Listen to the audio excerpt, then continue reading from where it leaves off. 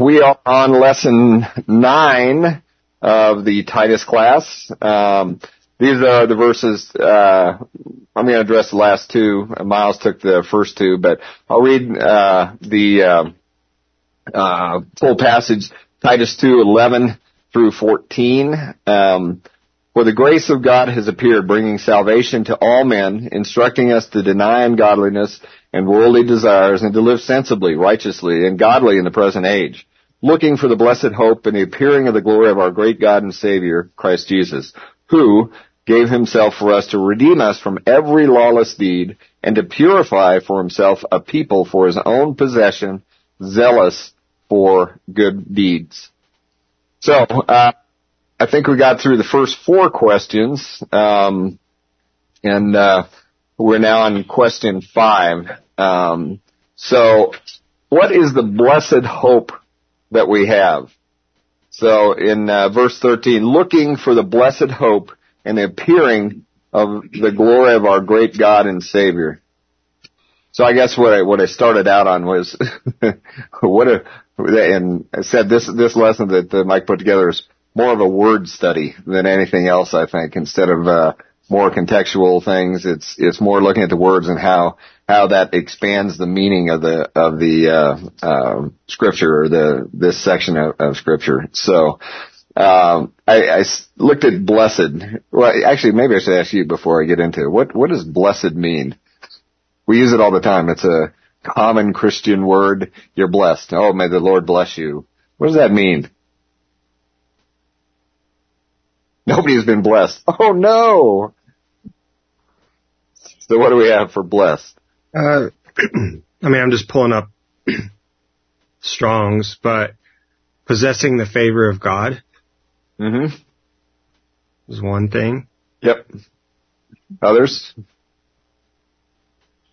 Otherwise, I'll go to Zodiates, who usually takes Strong's and expands on it. Other thoughts? We use it all the time, but do we really know what it means? I think part of the word, and I probably should have put it in there. We have a tendency to automatically view earthly benefits as spiritual blessings. Yeah. What he's talking about here. Well, I'll get to that. Okay. The word blessed. Bless anything? Anything else on blessed? Because I'll get to that, what he's asking for here. So I just want to look at the word where we say blessed hope, and what does that really mean for us? So, not hearing anything else from Zodiates, the Greek word for blessed is makarios. The believer is indwelt by the Holy Spirit, and this is from Zodiates, his definition of this word makarios. The believer is indwelt by the Holy Spirit because of Christ, and as a result, should be fully satisfied no matter the circumstances. Thinking about that over the prayer requests and things, and some of these long trials, Russ, no matter what the circumstances, in blessings and in trials. Makarios differs from the word happy in that the person is happy who has good luck, from the root hap, meaning luck, as a favorable circumstance. To be makarios, blessed, is equivalent to having God's kingdom within one's heart. And that's from Matthew 5:3 and 10. Aristotle contrasts makarios to endes, another word, the needy one. Makarios is the one who is in the world yet independent of the world. His satisfaction comes from God and not from favorable circumstances. I think that's what we'll get to in what this is. So now we have a blessed satisfaction from God, hope. Hope here, is the Greek word, means hope stands for an object, hoping for an object. So what is the object of our blessed hope from this passage? Jesus. Well, thank you, Luke Jenkins. Thanks,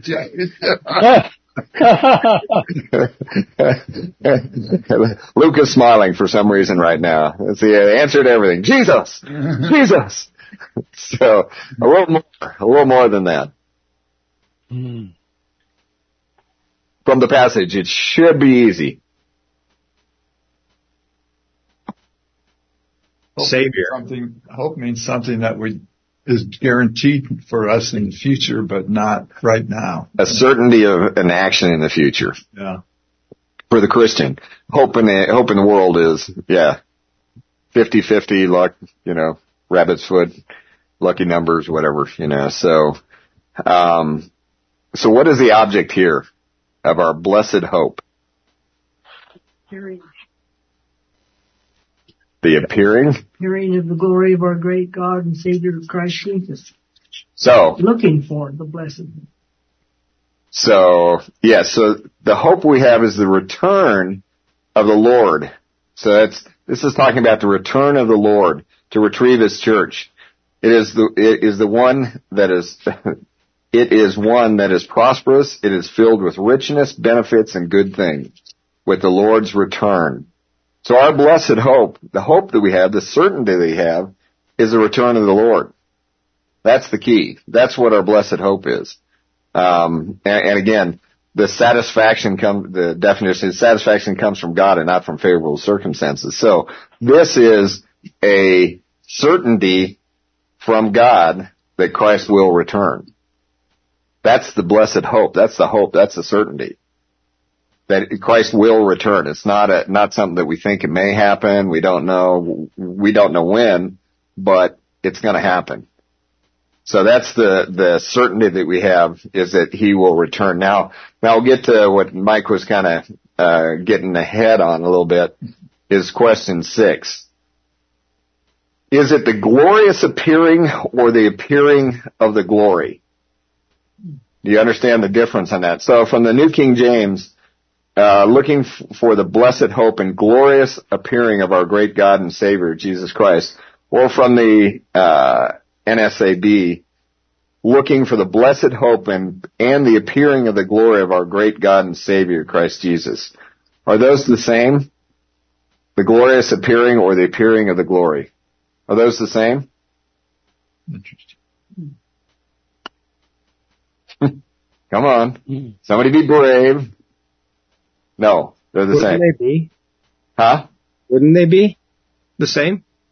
They're wrapped up in the same person. Okay. So, we have one that says they're the same. Do we have a contrary that says it's not the same? Chickens. Come on now.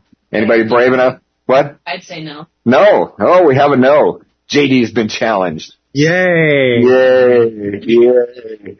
Now I give you now you have to explain your answers. Why do you think it's different?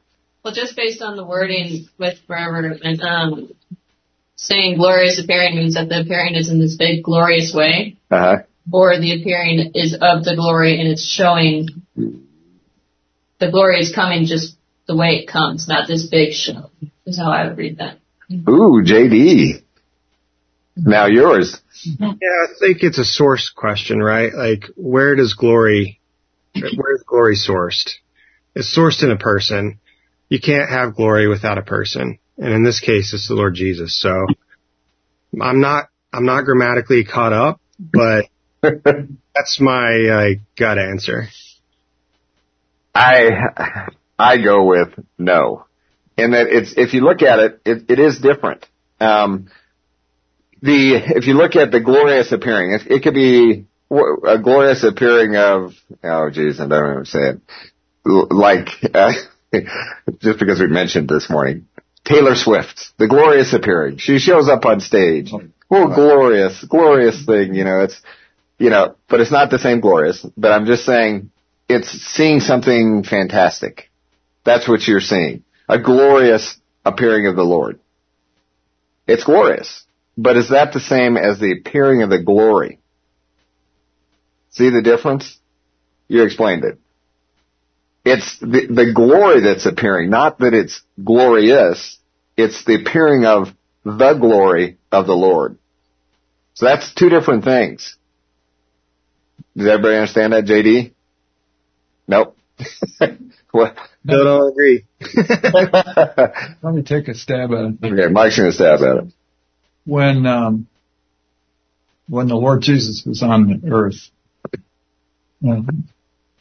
His glory was hidden for the most part, except for the Mount of Transfiguration a little bit. Right. But, when he rose from the dead, he instructed Mary not to identify with him because he hadn't been glorified. Right. So what you're looking at, when Paul's met him on the road to Damascus, he met a human being, a man, the God-man, who God's glory had been fully manifested in his person, and it was visible. And so it has to do with the fact that God's glory is manifested and you can see it, and that's what we're waiting for. Jesus is going to return, but if he doesn't return glorious, big deal. Mm-hmm. Well, again, I think it, and it's really like, we speak of the glory of the Lord. That's a specific thing. The glory of the Lord. A glorious appearing is different in that that's not stating the appearance of the glory of the Lord. It's a subtle difference, but I think an important one actually. That a glorious appearing could be, an unbelievable event. But appearing of the glory of the Lord is different. JD? I now understand. Okay. So yeah, what I'm hearing is that you can look at the Lord Jesus. He's a lamb, right? He is the Savior. That's what he is. That's his function. This looking has to do with the lion, so to speak, right? So now you've got him revealing the glory that he has withheld while on this earth during the time he was here. So in that way, I understand it. Yeah, it's the glory is the key. Yeah, Donna. Well, I was thinking, like you used Taylor Swift. The reason she has a glorious appearing is because she spent a heck of a lot of money and time to come out that way. Whereas the Lord Jesus is of himself. That is himself, yeah. But it's, my Taylor Swift, terrible. Yeah. But it's the fanfare. She's unbelievable show person, I guess. I haven't seen all the stuff, but I hear just amazing, and everybody's just in awe of this glorious show. And that's the difference, I think, the glorious appearing versus appearing of the glory. Taylor Swift does not have the glory of God. Only Christ has that in God. And so we know glorious appearing Taylor Swift and the appearing of the glory Jesus Christ. Is that how we kind of? Yeah. Let me go get all those girls so they can listen to this. Yeah. Bring them in. They need an updating of what is glorious and what is not glorious. So.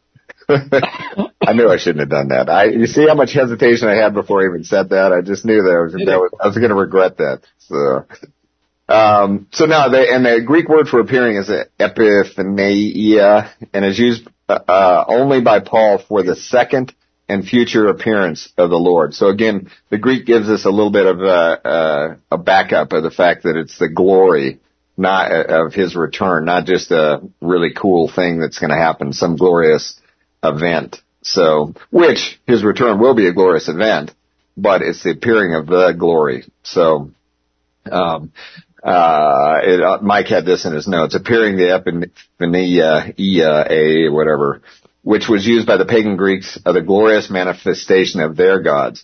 Here it is used of the glory that will accompany the return of the Lord Jesus. The Greek does not speak of the glorious appearing. It is the appearing of the glory of our great God and Savior, Jesus Christ. So, again, between Taylor Swift and Jesus Christ, I think we've made the distinction here. So, good. All right. Question 7. In verse 14, what does the word for reveal to us? So, out of the NASB, verse 14, who gave himself for us to redeem us from every lawless deed and to purify for himself a people for his own possession, zealous for good deeds. So, it's kind of interesting. In the NASB translation, for is brought out 4 different times. in the Greek manuscript, it's only used once, which is so the three additional fors are implied by the context and by the Greek wording. They're implied. So the Greek word for for is huper. It is a preposition of substitutionary atonement. It means for the sake of, in behalf of, instead of, or to give. So when it's kind of interesting, I should have asked, what is the definition of for? I don't know if anybody would really be able to explain that other than what probably was just here in Greek. So Jesus gave himself for what or why? What's first and foremost? What's who? What? Who? Okay, well, so yeah. So what did he give himself for? The object is us. Us. Us. First and foremost, us. Who, in verse 14, who gave himself for us. And that is the one that's in the Greek translation, in the manuscript, is that one. That one's no question. It is for us. He gave himself for us, believers. So no question about the first one. So what about the other three, the implied fors? To redeem us from every lawless deed, to purify for himself a people for his own possession, zealous for good deeds. What about the other ones? His giving is twofold, right? It is for the object, but it also has a receiving to himself of what he possesses based on his giving, right? And that's grace. It's not just, I did this for you, I did this for you and for me in this way. And then he spells out what that effect is on himself. Yeah. Right. I think a better translation is on behalf of. Yeah. Because it identifies, it expands on the word for. He was crucified for me, which means he was crucified on my behalf, in my substitute. And when you see it from that perspective, it's not just, well, he did it for me. He did it on behalf of me. I can do you a favor that doesn't cost me anything. But if I do you a favor that costs me something, you don't have to pay the penalty. Who cared? Mm-hmm. So kind of interesting in this. So, first of all, I had the question, do you realize Christ gave himself up for all of these things? For us. All these different things. To redeem us from every lawless deed, to purify, his own possession for good deeds. Him giving himself up. Those are what comes to us. I think the other interesting part is, think about this. When you read it this way, to redeem, let me go back up here, who gave himself for us. So that's the key. He gave himself up for us. But then it's interesting to purify for what? What does it say? People. No. What does it say to purify what? Himself. For himself. Right. He did this for him. There's a selfish, I hesitate to say that word, but he is looking for the possession of his people. Right. That's what he wants. That's what, we said this before, he's purifying himself. He's purifying us. But it's ultimately for himself to receive a people who are purified. For a people for his what? For his own possession. That's what he did it for. Ultimately, what is the ultimate thing that we will accomplish? We'll glorify God. Ultimately, we glorify God. So he's getting for himself a possession, us, purified for his own possession, and then the last is for us to do good deeds here. So, but it's kind of interesting. It's for him. We kind of take it, what's for us? But he gave himself up for us to redeem us from every lawless deed, so he could accept us, to purify for himself a people for his own possession. So those are mainly all the things that he's accomplishing by coming back and giving us all this. Yeah. I think it's just this concept you're talking about is all through Paul's epistles. Mm-hmm. The Lord Jesus desired to have, well, if you go back to Romans chapter 1, it talks about the wrath of God revealed from heaven to all ungodliness. It doesn't say sinfulness. It says ungodliness. So if you're not like God, you don't belong. Put it that way. Yeah. So he goes through this process of becoming a man and paying the penalty for the sins of his creatures, and he paves the way so that we can be like him, because if you're not like him, you're not going to be with him. Yeah. I mean, ultimately, when we get rid of these sinful bodies, we will have a unsinful. Well, and even as we sit here today, from a positional standpoint, we are, Yeah. But he goes a step further here. He says, well, that you would be zealous for good works without that recreation in Christ. There is no zeal for good works. Right. It's all self-works. Right. I know when you look at you start thinking about God's glory and then he does all these things for himself, because I have a sin nature. I look at it from, well, that's kind of selfish, isn't it? Right. But when you begin to understand exactly what he's done and why he is doing it, why he did it, so that I can be with him, like him for eternity, then it's not selfish. No, and that's when you look at, the intimacy of John 17, the union. He wants that union. He wants the same union with God the Father, the same union with us, that same intimacy with him. Well, he's through his giving us the indwelling of the Holy Spirit, it's that to get us from the lawless deeds, to purify for himself. Sure. He's doing it so we can have that fellowship with him now and eternally. But it's interesting. It does sound selfish, but it's like he desires us so much that he gave himself up. You got to go back to the start of the sentence or the verse or this section. Right. Why did he give himself up? Yeah. So he can have a possession for himself, which is glorious. Yeah. It's all about him bringing us in, his love for us and his care and wanting us to be in that union. That's why he gave it up. And I think that whole understanding of his motives is not appreciated in Christianity very much. Exactly. That's, I think, the purpose of this is to understand, what this means. Mm. So, Donna. I was thinking of Ephesians 2:14, for he is our peace, who hath made both one and has broken down the middle wall of partition between us. Mm-hmm. That's what he did. And why? To bring us in.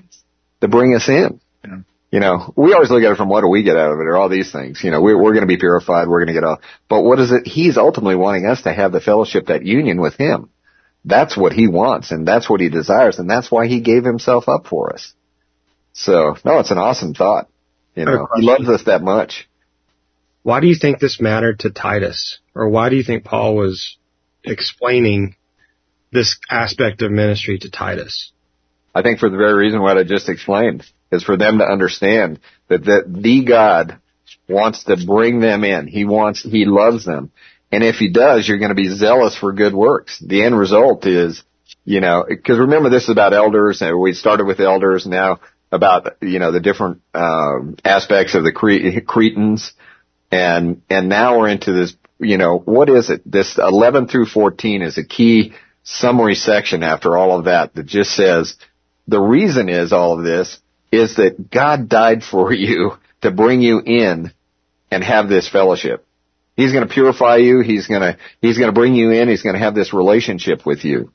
I think is the ultimate one, because at the, if we go back to the beginning of that 11 through 14, remember it said 11, Titus 2:11, for the grace of God has appeared, bringing salvation to all men, instructing us to deny ungodliness, worldly desires, and to live sensibly, righteously, and godly in the present age. Remember who the Cretans are. They're lying scumdogs. They are not good people. So he's appeared bringing salvation to even these guys, Titus. Understand that you're bringing salvation to even these guys you're dealing with, these Cretans, and to instruct them to deny all the things that they're doing. Ungodliness, worldly desires, live sensibly, righteously, and godly in the present age. He's talking to the Cretans about that, and then, why did he do it? To redeem those Cretans that you think are Cretans, liars, terrible people. He loves them so much and wants to bring them in. It's his own possession. I think that's what he's trying to teach him, is that, Titus is living in a world that is not real cool in Crete. And I think this is an encouragement to say they can, through Christ, they can deny ungodliness, righteousness, or unrighteousness, all this stuff, and then have a union with God. It almost comes off as a definition of ministry, Christian ministry. That's what I'm saying. I think this is for, again, when you bring it up, this is Paul to Titus in Crete. Yeah. But it's applicable to us anywhere. Yeah, we got Cretans. Yeah, we got Cretans. Yeah. Turn on the news and you're getting the 10 o'clock news from Crete. Yeah. Yeah. When you look at, the discussions in Paul's epistles about the rapture and what the appearing of the glory, et cetera, it's designed as part of the motivation to live righteously. Yeah. To live righteously. Yeah. Right. And the end result is to have that fellowship with Christ. Sure. That's if you're unrighteous, it's not that you lose your salvation, you lose the fellowship. So if you're living righteously, living sensibly, all the things he just said, you have the relationship. Yeah. And you're his possession. So, all right, question 8.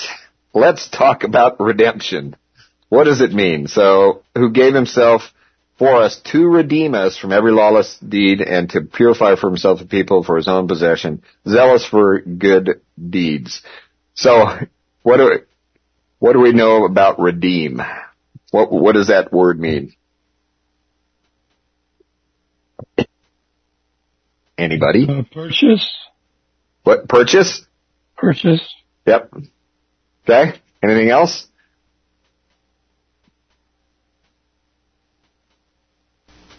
From the great doctrines thing, I had here that Christ bought us out of sin, from the penalty of sin from the past, the power of sin in the present, and the presence of sin in the future. Yep. What is it? The 3 Ps? The power of past, present, and future, or whatever. Good. So I have from Zodiates, when we were looking at words, I go to Zodiates because he expands on even Strong. Strong has kind of the basic, and then Zodiates always expands and brings out where it's used in Scripture. So in the New Testament, actually the word is lutru, L-U-T-R-O-O is the literal translation, or lutruo.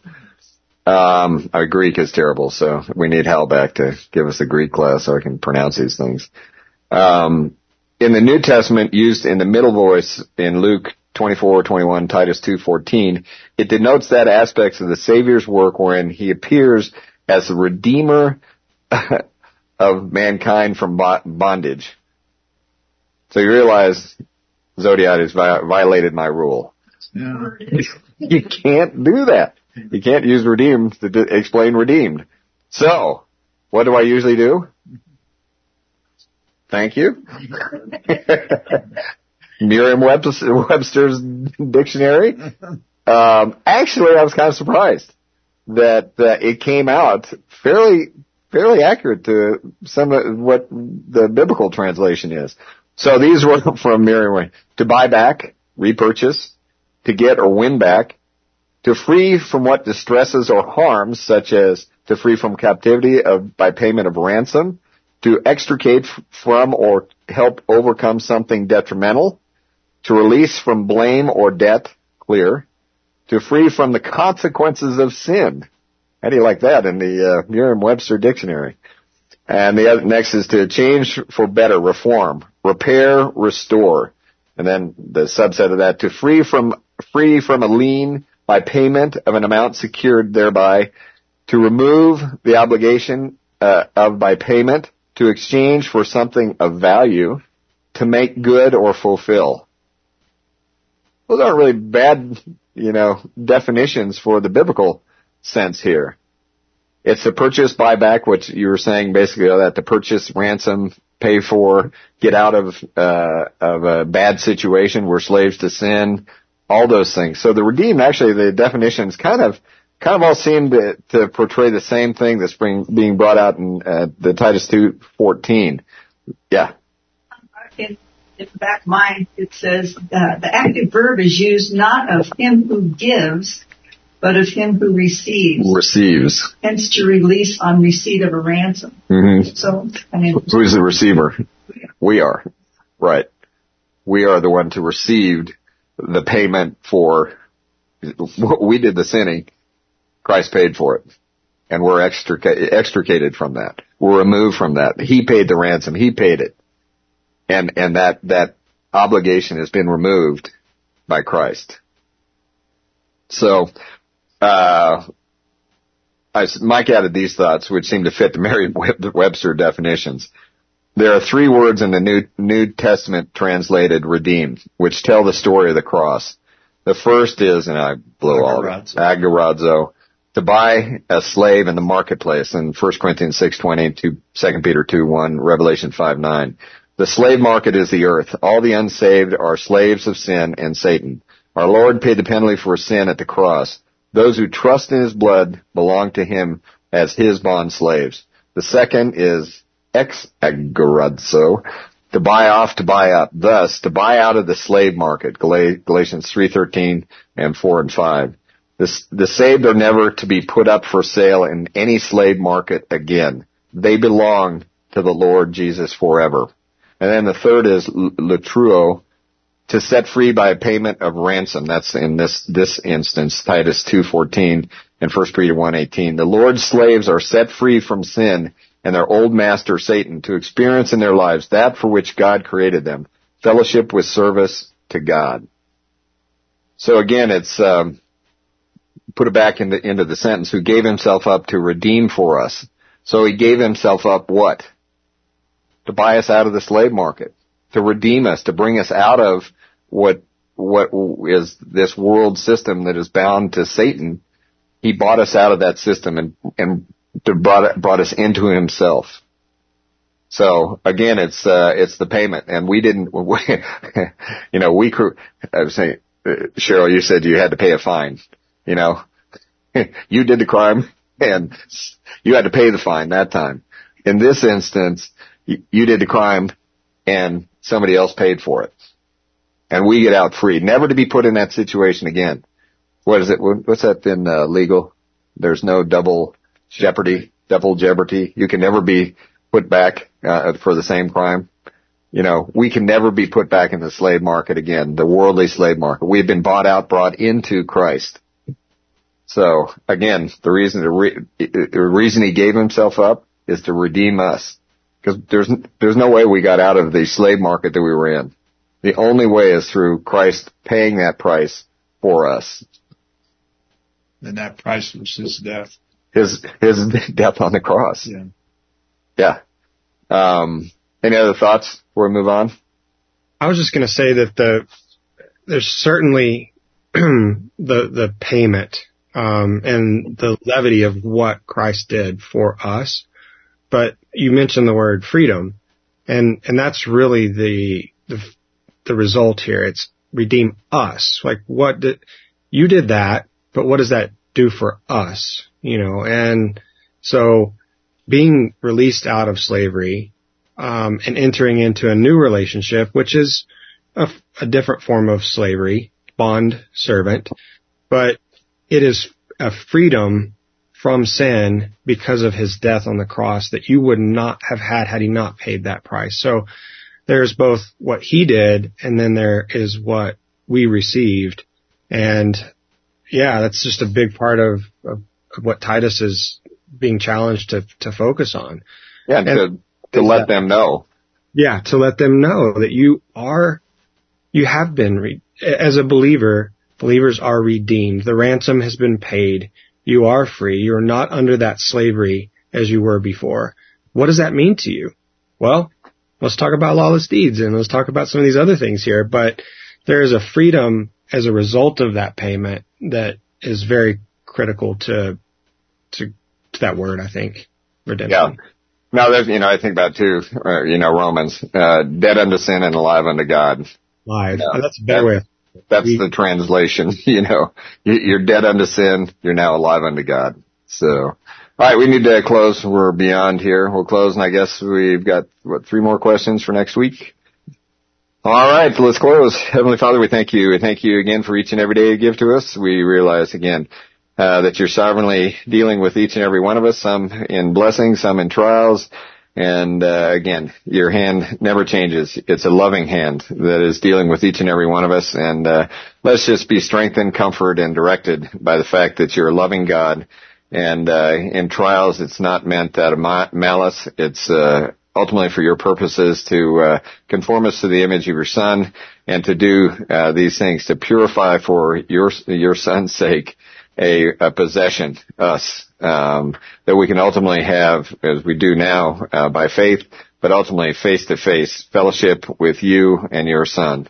And we just, we revel in that fact and the glorious fact that it was a gift, a gracious gift, brought out by you after the payment was done, the redeeming work of Christ on the cross, that you then graciously offered us salvation through faith in your Son.